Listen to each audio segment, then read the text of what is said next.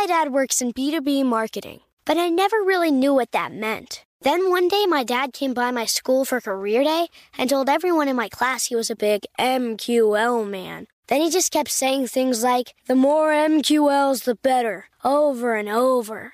My friends still laugh at me to this day. I think it means marketing qualified lead. One thing's for sure, I'll be known as the MQL man's kid for the rest of my days. Why couldn't you just be a fireman or a lawyer? Why? You ruined my life, Dad.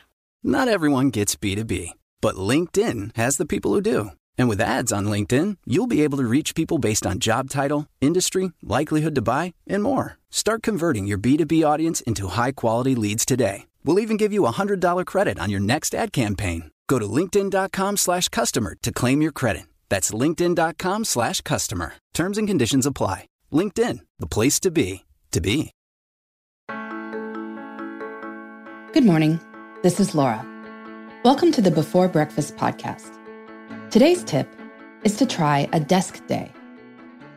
In an earlier episode, we talked about being more thoughtful with meetings. A related question is when we should schedule meetings and, just as important, when we shouldn't schedule meetings. Meetings and appointments are obviously necessary, but when things land on our calendars for specific times and involve other people, they don't just consume the time allotted to them. We plan our whole days around them. We stop what we're doing before meetings start, and when they're done, we cycle back through our transition rituals, checking email, checking headlines, and so forth. The result is that time feels chopped up.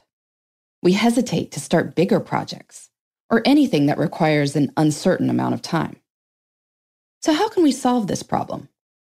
I love the suggestion sent in by a Before Breakfast listener named Diane. She writes that, having spent the last 10 years as a freelance graphic designer, I'm pretty obsessed with tracking my work time and constantly improving efficiency. Last year, I started employing a new trick that has really helped me manage my weeks. The trick is this: no meetings or appointments for work or personal reasons on Mondays, Diane writes. The hours of 8 to 5 are blocked off, sacred, reserved for desk work. The reason she started doing what she calls Desk Mondays is that in her business, she notes, many of my clients work weekends, and this is often when they email requests to me. Other clients return to work on Monday and bust through a to-do list that involves offloading certain projects to me. Mondays were always hectic and unpredictable, and accommodating anything away from my desk created a day of rushing and stress. So, I just decided that Desk Mondays would be a thing. And it has given me enough time to deal with the things I planned, the things I didn't, and to prep a bit for the rest of the week. A day with no scheduled appointments gives Diane freedom and flexibility. Now, I understand that Mondays might not work for everyone. While it's nice to start the week with the ability to execute on big projects, maybe you'd have better luck keeping Fridays free for Desk Fridays. In many organizations, Friday is already a little lighter on the meetings. This open space allows you to catch up on anything that didn't happen earlier in the week. That way, you don't have to borrow time from the next week or work on the weekend. I've also seen some more intriguing versions of this. A few organizations I've studied have work from home Wednesday. I love this as a policy.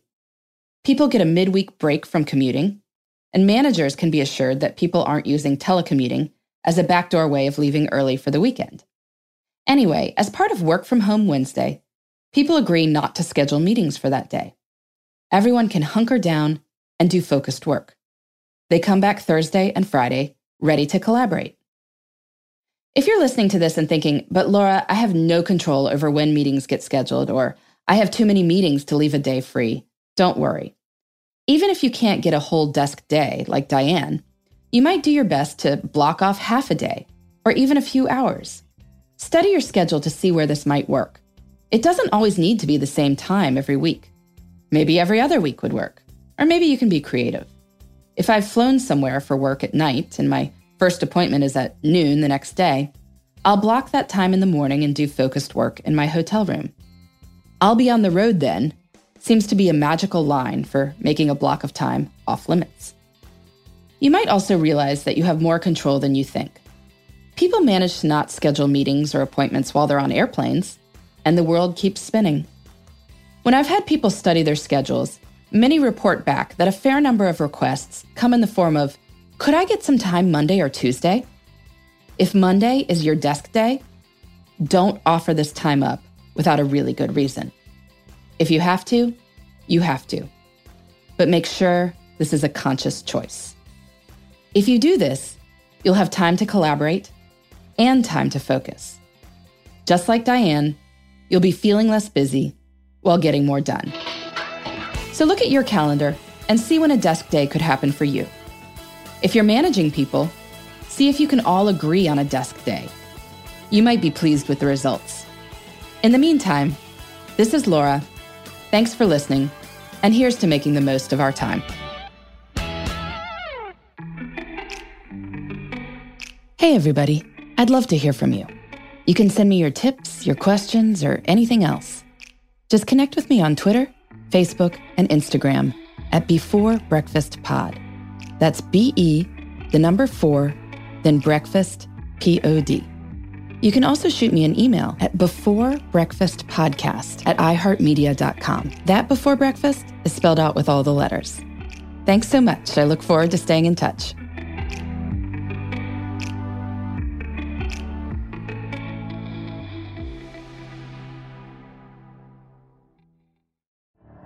The Elevation with Stephen Furtick podcast was created with you in mind. This is a podcast for those feeling discouraged or needing guidance from God.